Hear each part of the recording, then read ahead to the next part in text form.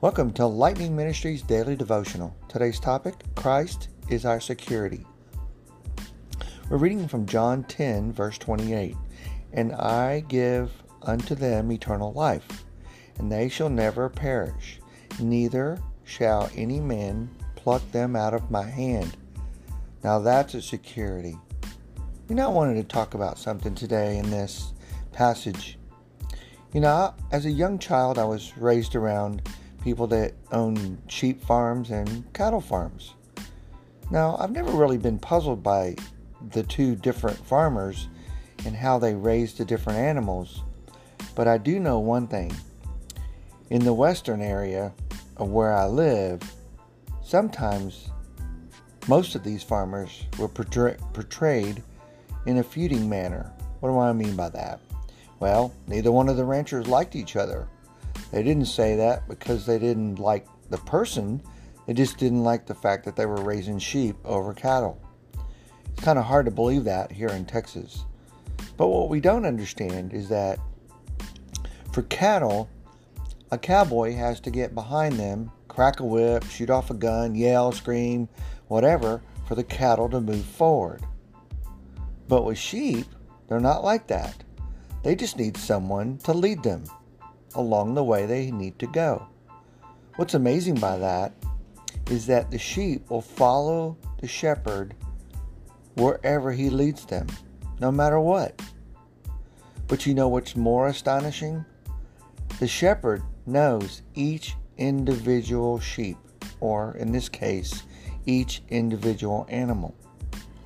Now, in the scriptures, Jesus is like that, and he used the analogy of a shepherd and his sheep.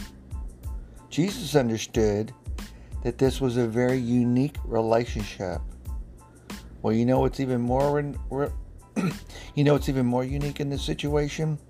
God knows us as his people. The shepherd knows his sheep individually, personally. Christ made it really clear when he said in verse 27 of this chapter, "My sheep hear my voice, and I know them, and they follow me." The good news here for us is to know that we have a loving Father, in this case, a shepherd, who not only knows us, but he also loves us even more. And none of us can go astray if we're listening to his voice.